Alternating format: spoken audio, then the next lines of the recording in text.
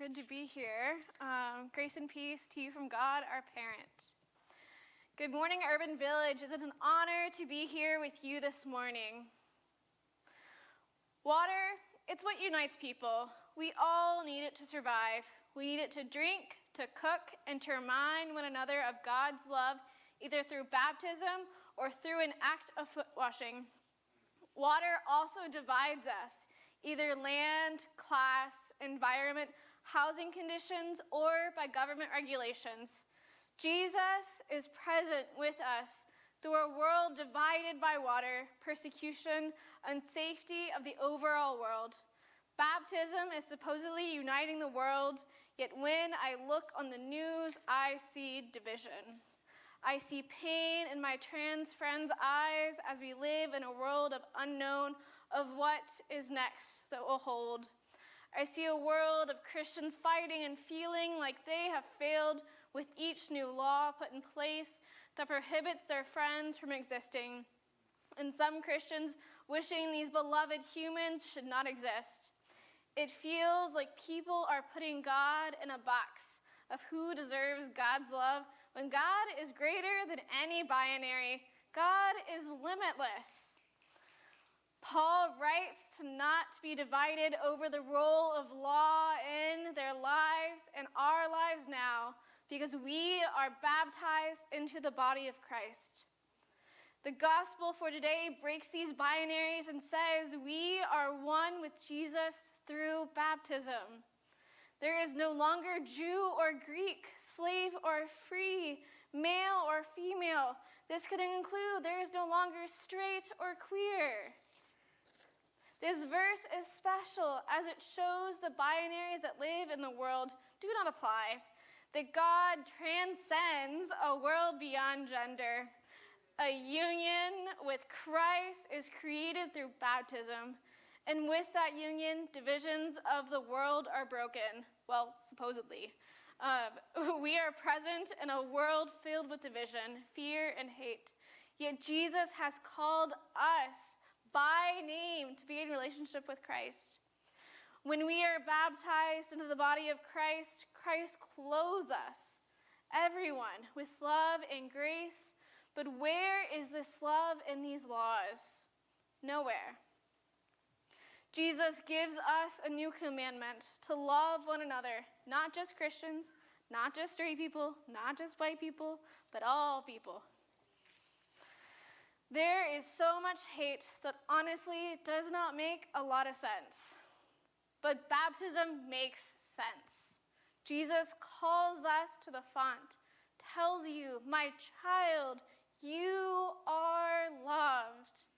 And the Holy Spirit will guide you in life.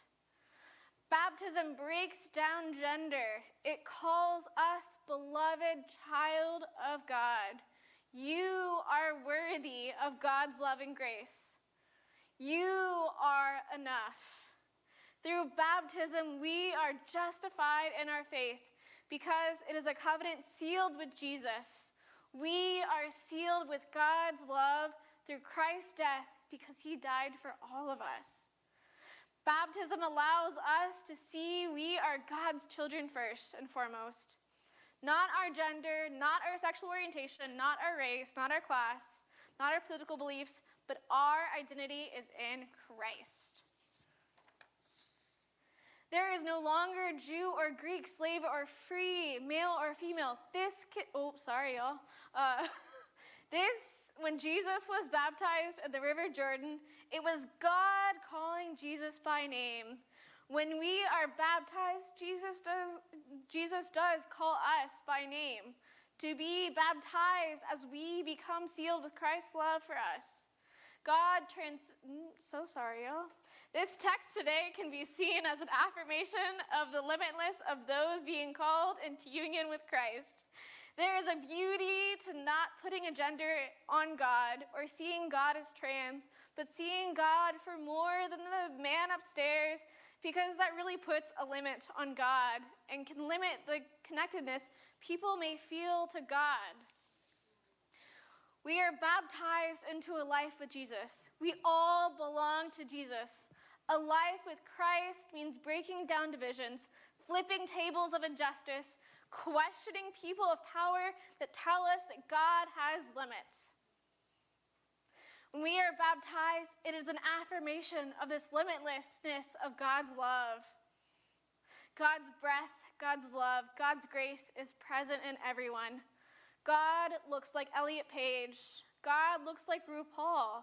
God looks like the refugee family living under the Pulaski Bridge. God does not limit to straight cis men, but all people. God's image is everywhere and in everyone. If God is in you, God is in me, then that means God truly does not fit into a binary. None of us look the same, have the same beliefs, have similar backgrounds, or how we define ourselves. Yet God's image does not have a limit. God looks trans, God looks straight, God looks black and brown, God looks like the trees we touch and the people we may disagree with in life. But God is still there. We are all part of the body of Christ. When you leave this place, and whenever you wash your face or take a shower or feel the rain on top of you, it's a reminder that you are clothed in Christ's love and grace. You are called by God, that you are loved. You are called to continue to break down these areas of division and to love the world. Find God in the people you meet. Find God outside of any binary. We define ourselves by the love God has for us. Love is genderless. Love is limitless. God loves you all. Share that love with the world. Amen.